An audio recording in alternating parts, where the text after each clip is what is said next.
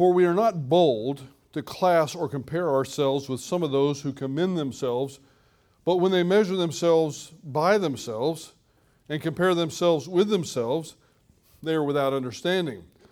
But we will not boast beyond our measure, but within the measure of the sphere which God apportioned to us as a measure, to reach even as far as you. For we are not overextending ourselves as if we did not reach to you, for we were the first to come, even as far as you, in the gospel of Christ. Not boasting about our measure, that is, in other men's labors, but with a hope that as your faith grows, we shall be, within our sphere, enlarged even more by you, so as to preach the gospel even to the regions beyond you, and not to boast in what has been accomplished in the sphere of another. Verse 17, but he who boasts, let him boast in the Lord. For not he who commends himself is approved, but whom the Lord commends. As we read these verses, we've entered into the final portion of this very personal correspondence between the Apostle Paul and the believers in Corinth. 2 Corinthians has been, as I think you can tell by now, a very different letter, very different type of letter. It doesn't have the same doctrinal impact as, for example, say the letter to the Romans or the letter to the Ephesians. It's not structured like many of Paul's letters. For example, like Colossians, which has 2 chapters of theology and then 2 chapters of application of that theology. Or even Ephesians, which has 3 chapters of theology and then the last 3 chapters apply that theology to everyday situation. No, 2 Corinthians is different. It's intensely personal. In fact, it's probably, along with Philemon, the most personal and least theological of all of Paul's letters. But having said that, just because it's more personal than theological doesn't mean that the letter is not profitable to us. The Holy Spirit chose to make 2 Corinthians a part of the canon of Scripture for a reason. And if you've been tracking along carefully in this study, you've learned a few things, very practical things about comfort, about interpersonal relationships, about accountability before God and the judgment seat of Christ, about how wonderful God is to us and how we have a responsibility to be a conduit of God's grace and mercy to other people. We just studied that in 2 Corinthians chapters 8 and 9. That and so much more in this very personal letter. So just because it's personal and not doctrinal doesn't mean we can't learn a lot from it and have our lives changed by it. Structurally, 2 Corinthians has 3 divisions. First, in chapters 1 through 7, Paul explains his conduct and describes the exercise of his apostolic authority, chapters 1 through 7. And then in chapters 8 and 9, Paul encouraged the Corinthians to follow through on their pledge gift to the poor in Jerusalem. And we see that the example of giving in that passage was Jesus Christ himself. For we know the grace of our Lord Jesus Christ, who though he was rich, yet for our sakes he became poor, that we through his poverty might be rich. We said at the time, Paul could have probably just stopped there, couldn't he?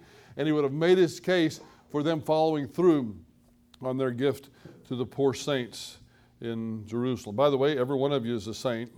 You don't have to be classified as saint by any human being. God classified you as saint the moment you trusted Jesus Christ to forgive your sins and to grant you eternal life. So if you want to feel a little bit better about yourself today, go stand in front of the mirror this afternoon and call yourself Saint Mike, Saint Michael, Saint Rob. And then finally, in what we're studying right now, in chapters 10 through 13, Paul defends himself and his apostolic authority. Now these chapters you're going to see as we work our way through them are going to be quite emotional for Paul. They are intense chapters. And in fact, you'll see it today and we'll see it a little bit later too. They're chapters where Paul does something that I wouldn't suggest that we try at home, not very often. And that is he uses divine sarcasm in making his point to these Corinthian believers and obliquely again to those who are his enemies that are listening in on this conversation. So these are extremely intense chapters, and I think you'll find them very profitable at the same time.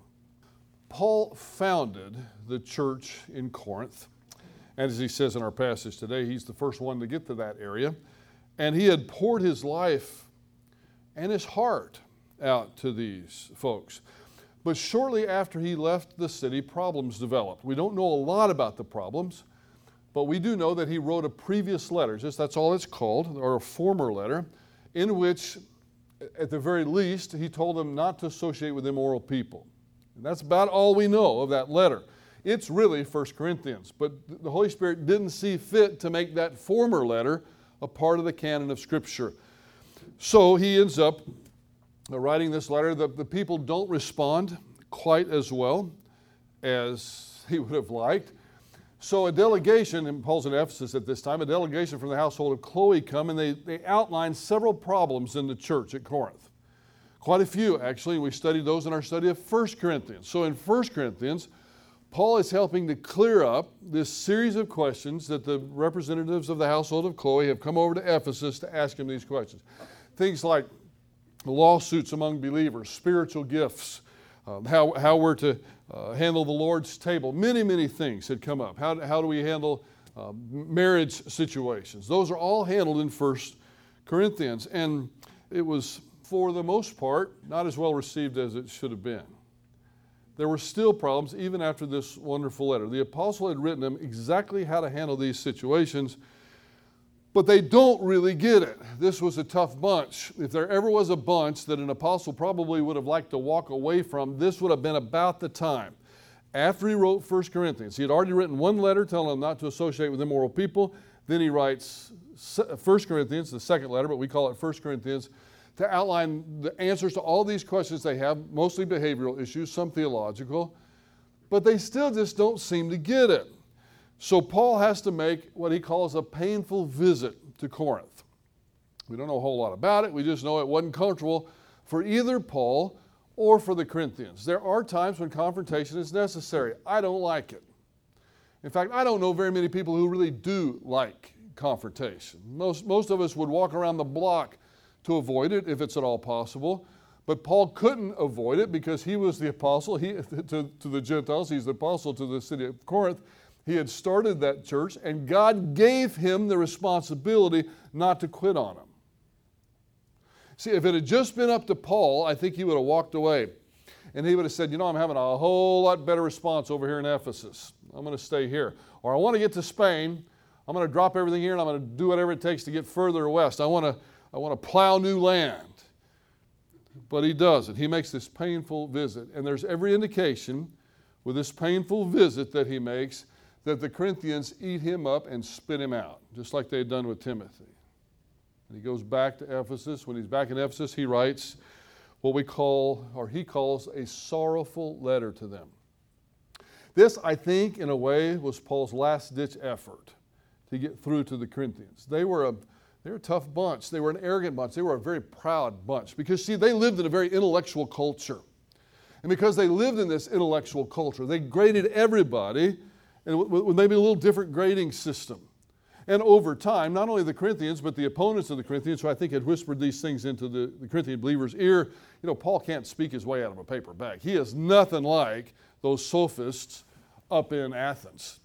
He can't speak his way out of a paper bag, probably can't think his way out of a paper bag, and there's not much to him as far as personal appearance either. That's the kind of stuff they were saying, and that's a low blow. Because when you start going after somebody's appearance rather than their ideas, or going after how they present the ideas rather than the ideas themselves, it means you've run out of arguments. So if you find yourself doing that, they call that an ad hominem argument, against the man argument. If you find yourself in discussion with other people, and you're pulling out ad hominem arguments all the time, just know you lost. You've already lost the discussion, because ad hominem arguments are logical fallacies, and they have no place in theological discussion. They didn't have any place in theological discussion in the first century, and they sure don't have any place in theological discussion today. So he writes them this sorrowful letter, and he's still in Ephesus at the time, and if you'll recall when we studied this, Paul ends up being forced to leave Ephesus, maybe quicker than he thought he was going to have to. There's a riot there. So Paul leaves Ephesus and goes north. He still wants to know what happened in Corinth. He had sent that letter by Titus. He's hoping Titus is going to come around and meet him. He has to leave early. Somehow he'd gotten the message to Titus. We don't know how. They'd had to leave early. So he goes up to a place called Troas, which is actually not too far from the ancient city of Troy. Troy is very difficult to really pin down exactly where it was, but you've heard of the Trojan War and all that, Achilles and all that. Well, Troas is not too far from there. And when he gets up to Troas, he's really hoping that Titus is going to meet him there and give him some news about how the Corinthians responded to this sorrowful letter.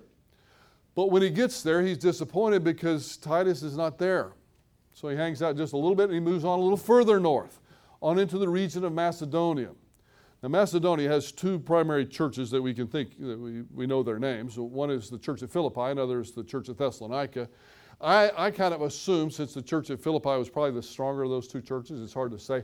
I'm guessing Paul probably stopped in Philippi to fellowship and refresh himself with those believers. When he gets there, Titus meets him. Titus has been down in Corinth. He's delivered this sorrowful letter. He sees what their response is, and he makes it lickety-split up to Macedonia to find the Apostle Paul to tell him some good news for a change. The first bit of really good news he had was a result of this sorrowful letter. And then in Macedonia, since Paul's not going to make his way right down to Corinth at that time, in Macedonia, Paul sits down and pens what we call 2 Corinthians. Now this is a little bit confusing, but hang in there with me.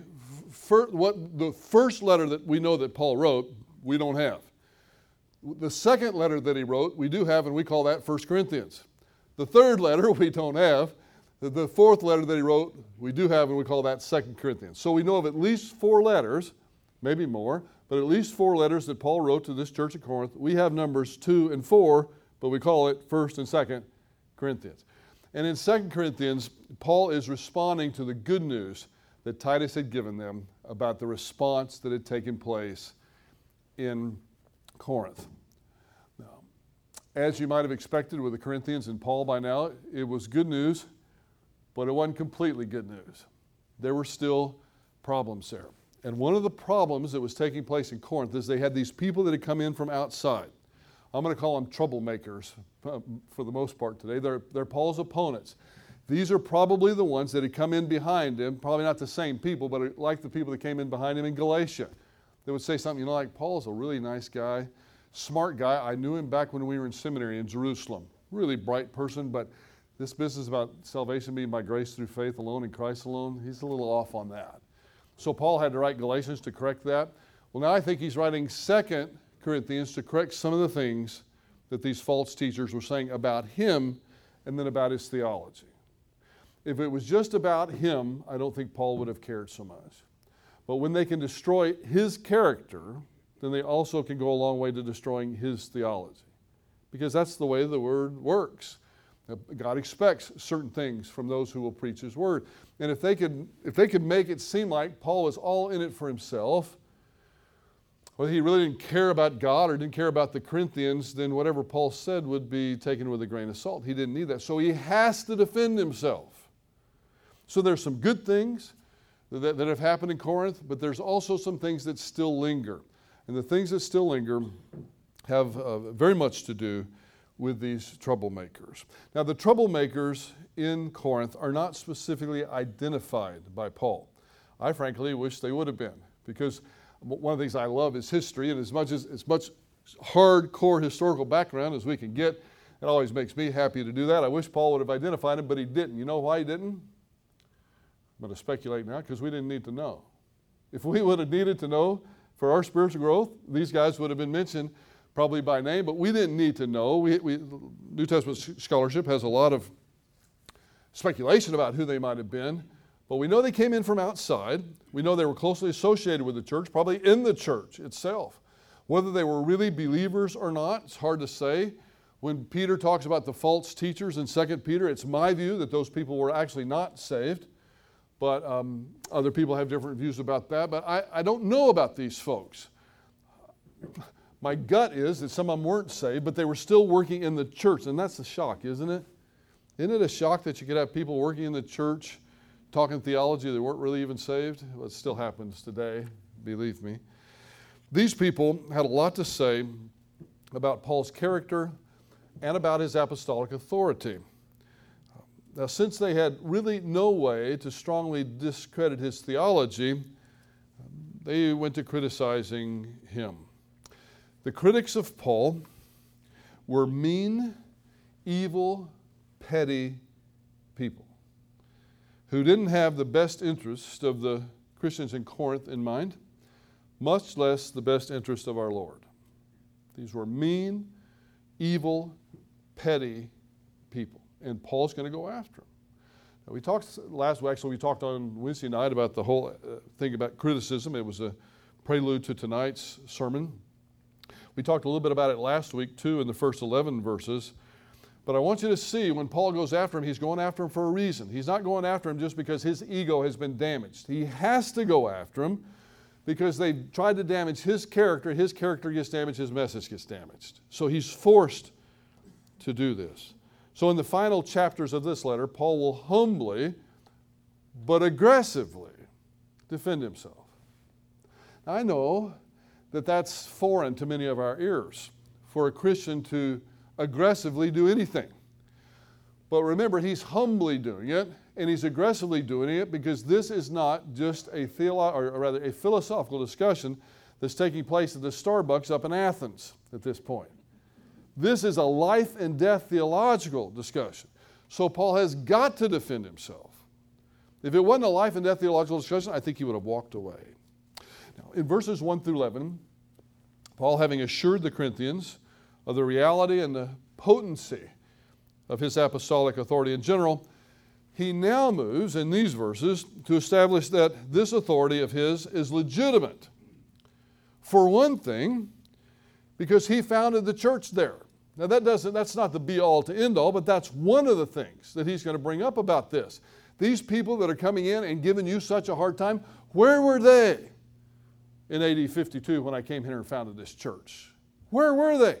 They were nowhere to be found. So that's the first line of argumentation that he's going to give us with respect to the legitimacy of his apostolic authority, is because he founded the church there. But most importantly, it was by God's design that he found the church there in the first place. He didn't pick Corinth. God picked it for him. So that's why he can unashamedly, unreservedly defend himself, because God picked it, not him. In verses 12 through 18, Paul challenges these hypocritical troublemakers who've come in behind him and were commending themselves, patting themselves on the back for the work, watch this, that the Lord had done through Paul. Isn't that something? They're commending themselves, they're bragging about what the Lord had done through the Apostle Paul. Almost unbelievable. They were promoting themselves while tearing down Paul. Yes, I say almost unbelievable because I really never cease to be amazed at what some people will do in the name of God. We've seen it all throughout history. How many people have been killed worldwide in the name of God? They just evoke God and do all kind of evil things to people. So that's why I say almost unbelievably that they would do that, but they were. And Paul's a bit worked up here in these verses, as is clear by how he structures the sentences. The New Testament scholar Murray Harris put it this way: the undeniably awkward syntax of parts of this paragraph is testimony to Paul's emotional intensity as he vigorously defends the territory that he regarded as home soil. His sense of irritation is made evident by the undeniable sarcasm of verse 12. Before we go any further with this, I do want to issue you a pastoral warning. Be very careful. You might not want to try what Paul does here at home. It's kind of like be angry and don't sin. I have a real hard time with that one, so I just try not to leave the anger part behind too. But be very, very careful with the use of sarcasm in interpersonal relationships. Most of the time it's going to fall flat on its face. Now, if you're using sarcasm and you're 100% convinced that it's sarcasm that's been driven by the Holy Spirit, then jump right on out there. And that's what Paul's doing. So Paul is not outlining this particular method of argumentation as a standard, but he does use it, and we can't get around it. He continues to address the Corinthian church at Corinth in the verses, and only obliquely is going to note the presence of the intruders. or the troublemakers. Something similar to what I think Jesus was doing in the Sermon on the Mount. Now, Jesus is addressing the Pharisaic abuse of the Mosaic Law in the Sermon on the Mount. He's talking to people that are, I hate the word, but may I call them just the laity. But there are those who are the Pharisees that are listening in on the outside to see what Jesus would say. And I think that's what's going on here in 2 Corinthians. He's addressing the Corinthian church, the Corinthian believers, the ones that he led to Christ in the first place. Those are the ones he's addressing. But he knows good and well that these troublemakers are going to read this letter too. So he's obliquely addressing the troublemakers. His use of the phrase in verse 12, we are not so bold, or as some translations say, we do not dare compare ourselves, makes the irony of this sentence obvious. It's pretty hard to miss Paul's intention here of ridiculing his opponents. For we are not so bold to class or compare ourselves, he's talking about himself and his ministry team, we're not so bold to class or compare ourselves with some of those who commend themselves. You know what he's saying? He's saying, I would never, ever try to compare myself to those troublemakers. I mean, they are so far above me, I couldn't even enter into the discussion with them. That's what he's saying. That's what I meant about sarcasm. He's doing it right away. And then he goes on the last half of the verse, say, because when they measure themselves by themselves and compare themselves with themselves, they're without understanding.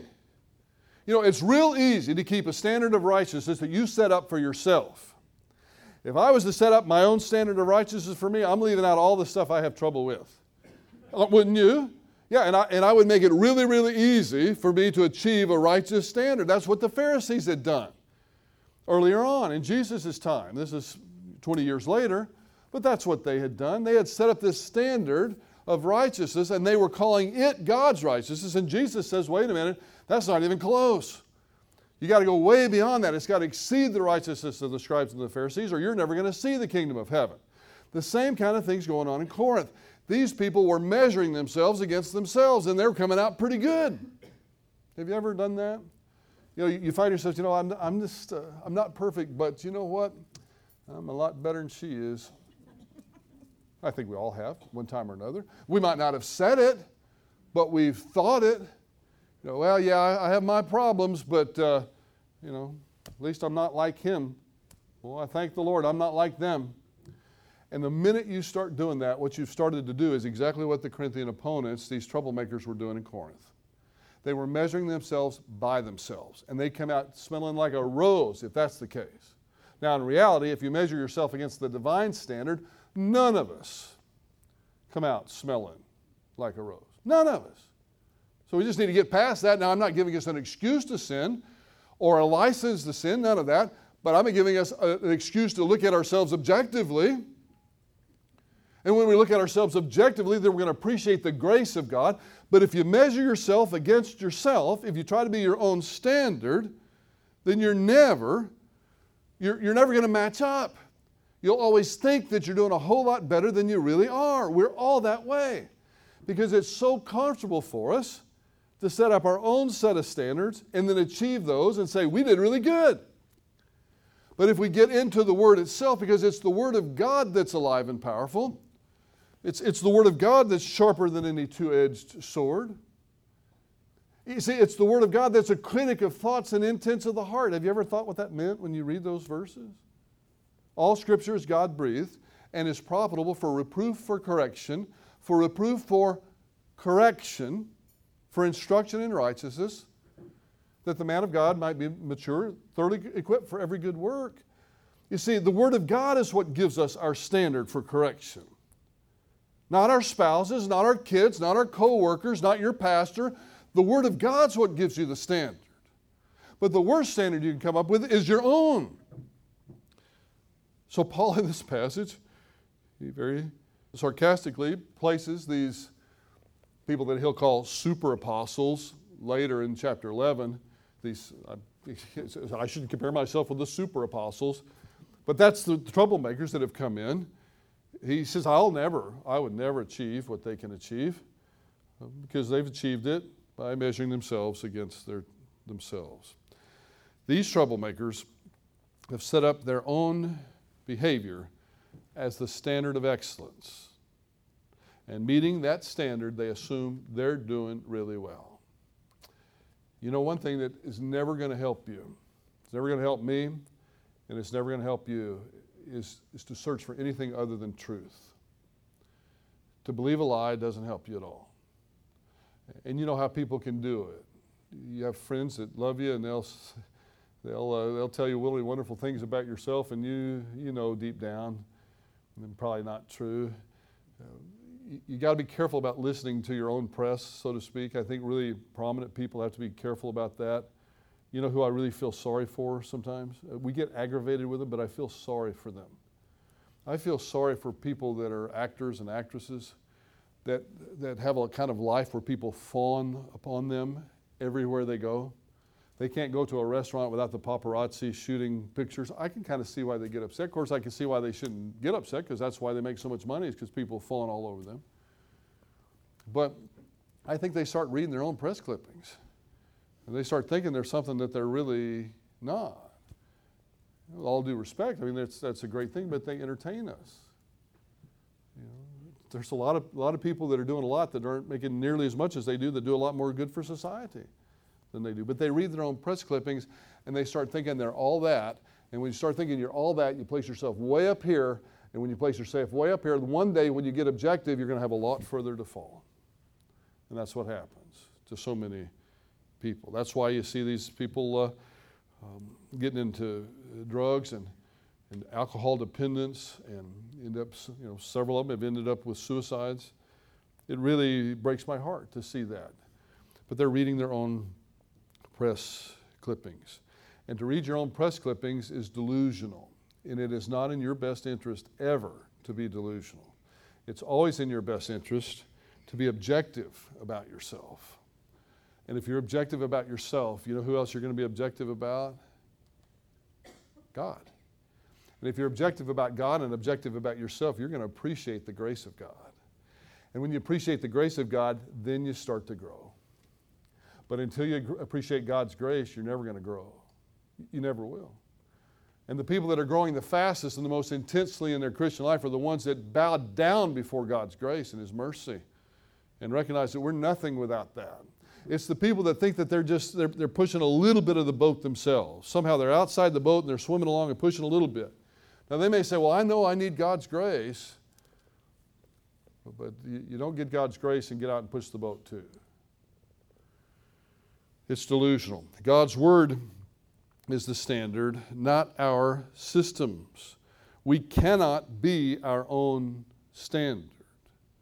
We'll never grow spiritually until we come face to face with that truth. Now in verse 13, but we will not boast beyond our measure, but within the measure of the sphere which God apportioned to us as a measure, to reach even as far as you. Paul's going to make it clear in this verse that he's going to only boast within the sphere that God established.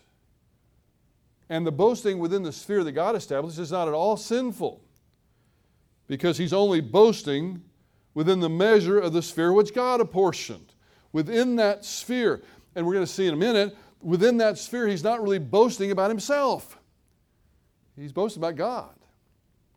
See, he's objective. He's not delusional. He recognizes that in Corinth he'd have been nothing without God. The problem is that these troublemakers think that they were all that without God.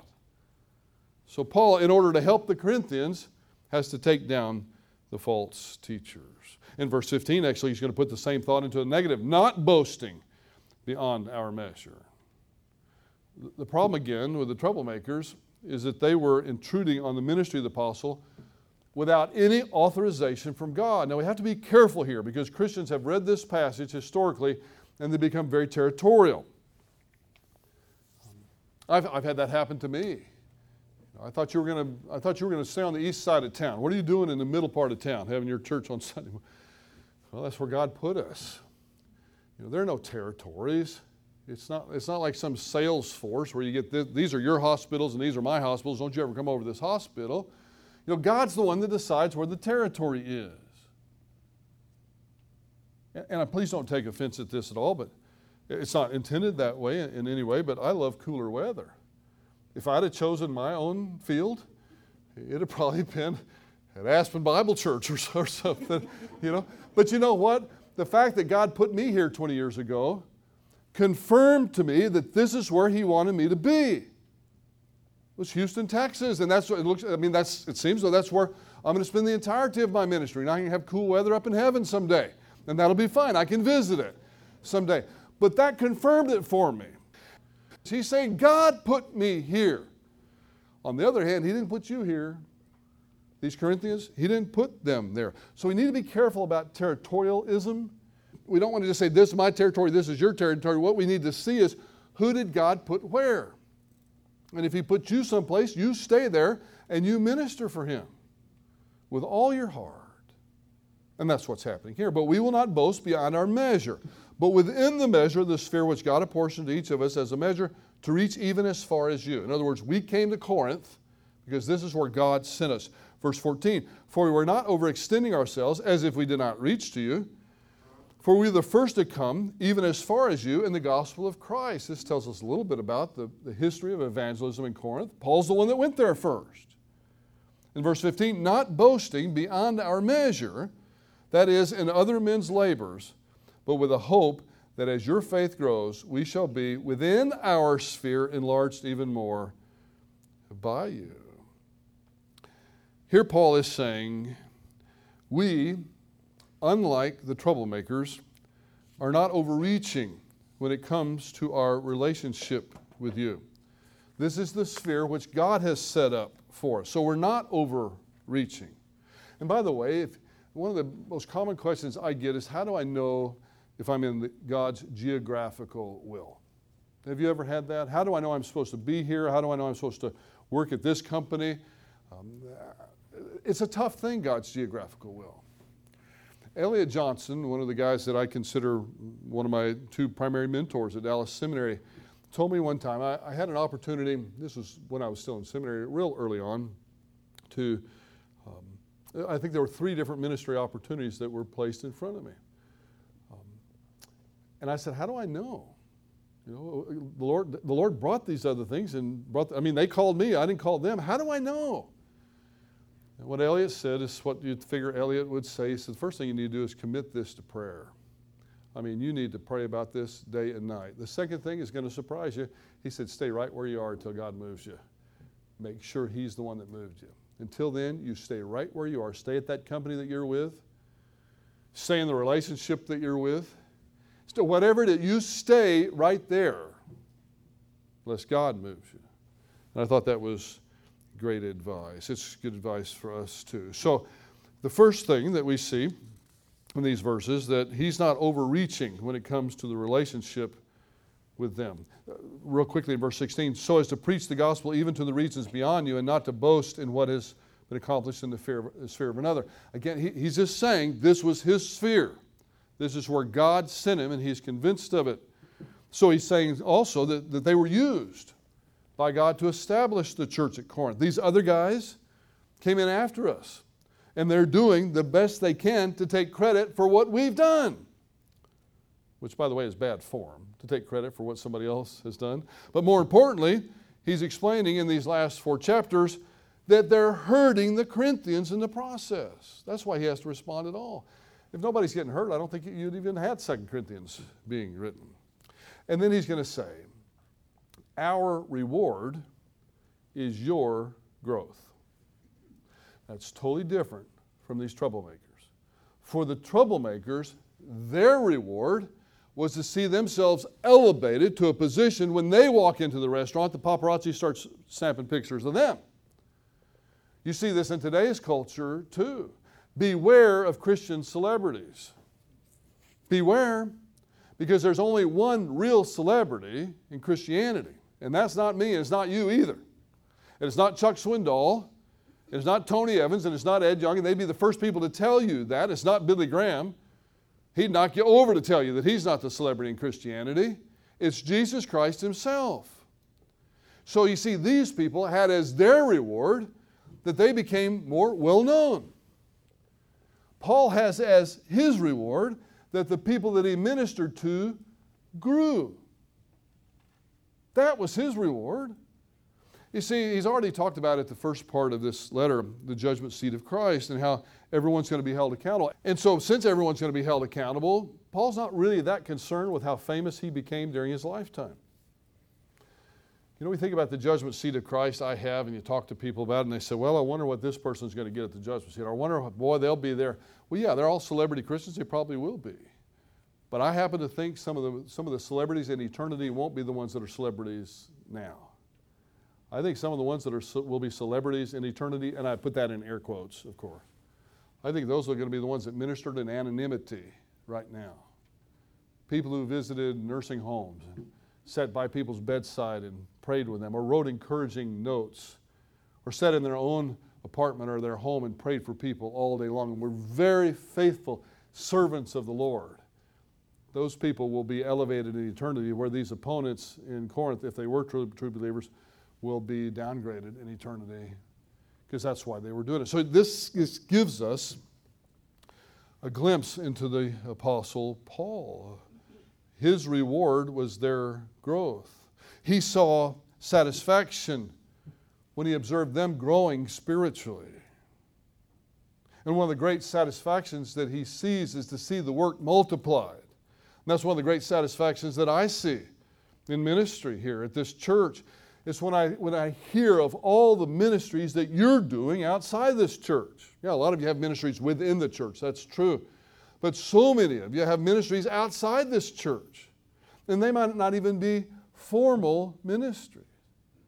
But that makes me feel real happy, because it tells me that you're growing. And I'm not taking credit for that growth. Please don't misunderstand that. The Holy Spirit's what grows you. But if you can come out of this church, it thrills me to no end when I see people come in this church and then end up leaving this church and starting other ministries. I think that's fantastic. When somebody comes into our church and then we help them over a period of 5 or 6 or 7 or 8 years, and they go out and have other ministries. That's good. That's not bad. That's where I get my jollies from, is to see other people prospering in the plan of God. We should multiply ourselves. And that's what he's talking about here too. He would love nothing more than to see the Corinthians send out missionaries of their own and to spread the gospel. And then finally in verses 17 and 18, but he who boasts, let him boast in the Lord. For not he who commends himself is approved, but whom the Lord commends. You'll probably recognize verse 17 as a quotation from our scripture reading this morning that Alex did in Jeremiah chapter 9, verse 24. He presents a general principle that he's carefully applied to himself. His boasting is in the Lord, for whom he waits commendation. He's already talked about this back in chapter 5. Everybody's going to be evaluated. He knows he'll be evaluated, just like you will, just like me. All of us will be evaluated on what we did with the life that we were given. What did we do with the opportunities that we were given? I don't believe that evaluation is going to be specifically about sin at all. Of course, now it may be about failure, so sin may be a part of a broader picture, but it's not going to say, hey, listen, I know what you did. I remember what you did there. No, it's going to be really more like, what did you do with what I gave you? Were you faithful to me on the whole? So he knows he's going to be judged in that way. That's what verse 18 is about. If you're going to commend yourself, you're not going to be approved. It's the one the Lord commends that's approved. Not the one that's on the cover of Christianity Today. And that doesn't mean everybody's on the cover of that magazine. It's not good. I'm just saying it's not the editors of Christianity Today that get to decide who's going to get the well done at the judgment seat of Christ. Christ decides that. And you have a lot to do with it too by how faithful you live your life. And what he's saying is right up, it's right through the heart, these false teachers or these troublemakers in Corinth, they're not going to get the commendation they think they're going to get. It's that little known anonymous believer that's doing what the Lord wants them to do day by day, no matter what your position in life. Sometimes we get the false idea that if I'm really going to get a well done at the judgment seat of Christ, then I need to go into ministry of some sort, or formal ministry like pastoral ministry or women's ministries or evangelistic ministries. No. If you want to receive a well done at the judgment seat of Christ, you do whatever you're doing as unto the Lord every single day. If you're designing a bridge, design that bridge as unto the Lord. If you're teaching an elementary school, teach those kids as unto the Lord. If you're an attorney, then do your job as unto the Lord, whatever it may be. You do it as unto the Lord. If God has blessed you with the opportunity to stay home and raise children, don't let the culture make you think that that's somehow not as important as the person who decided to go into a profession. Don't let the culture set the norms and standards. God sets these standards. Jesus Christ is the perfect judge. He has all the facts. And there will be a day of evaluation for all of us, these troublemakers and for Paul. And that's the evaluation that Paul really values. That's the one he's looking forward to. That's the one that matters to him. That evaluation will shine the light of day on everything. So you don't have to be concerned that somebody missed it when you did something nice for somebody else. You know, you might have even done so many nice things for somebody else. Somebody comes up to you years later and says, you know, you were really sweet to me. And you think, I forgot all about that. I hope God didn't. He didn't. He's keeping the record. You just keep going. You just keep doing what he wants you to do. Day by day, moment by moment. You just keep serving him. He's not going to lose track of you. He's not going to lose track of anything that you've done for him. So you don't have to keep a record. He'll do it. And if you find yourself keeping a record for anything other than just so you kind of remember where you've been to or what it is you've done, it's not really what you want to do. Let him keep the record. He'll shine the light of day on everything. Paul knows that he's going to be vindicated then, so he doesn't have to fret now over the accusations by the troublemakers. What they've done to him, again, is not his primary concern. It's what they've done to the Corinthians as a result of what they've done to him. That's his primary concern. At the same time, though, he knows he's going to be vindicated. But if you're going to brag about something, shouldn't it be Jesus? Brag's not the best word probably in our language for this, because brag kind of has a negative connotation. But you know what we've been doing this morning? We've been bragging about Jesus Christ. And when you leave here today, the highest compliment you could give me is to walk out of here and say, isn't God great? Isn't he wonderful? Isn't Jesus Christ phenomenal? That's the best thing we could do when we leave here today. When we open our mouths to sing and words come out of our mouths and we praise God, that's boasting in God. That's what he's talking about here. So it's okay to brag about God. It's okay to brag about Jesus. I'm really proud of him, to put it mildly. If there's something you want to brag about, it's brag about Jesus Christ and what it is he did for us. I love the way that Max Lucado put it. He said, the maker of the stars would rather die for you than live without you. And that's a fact. So if you need to brag about that.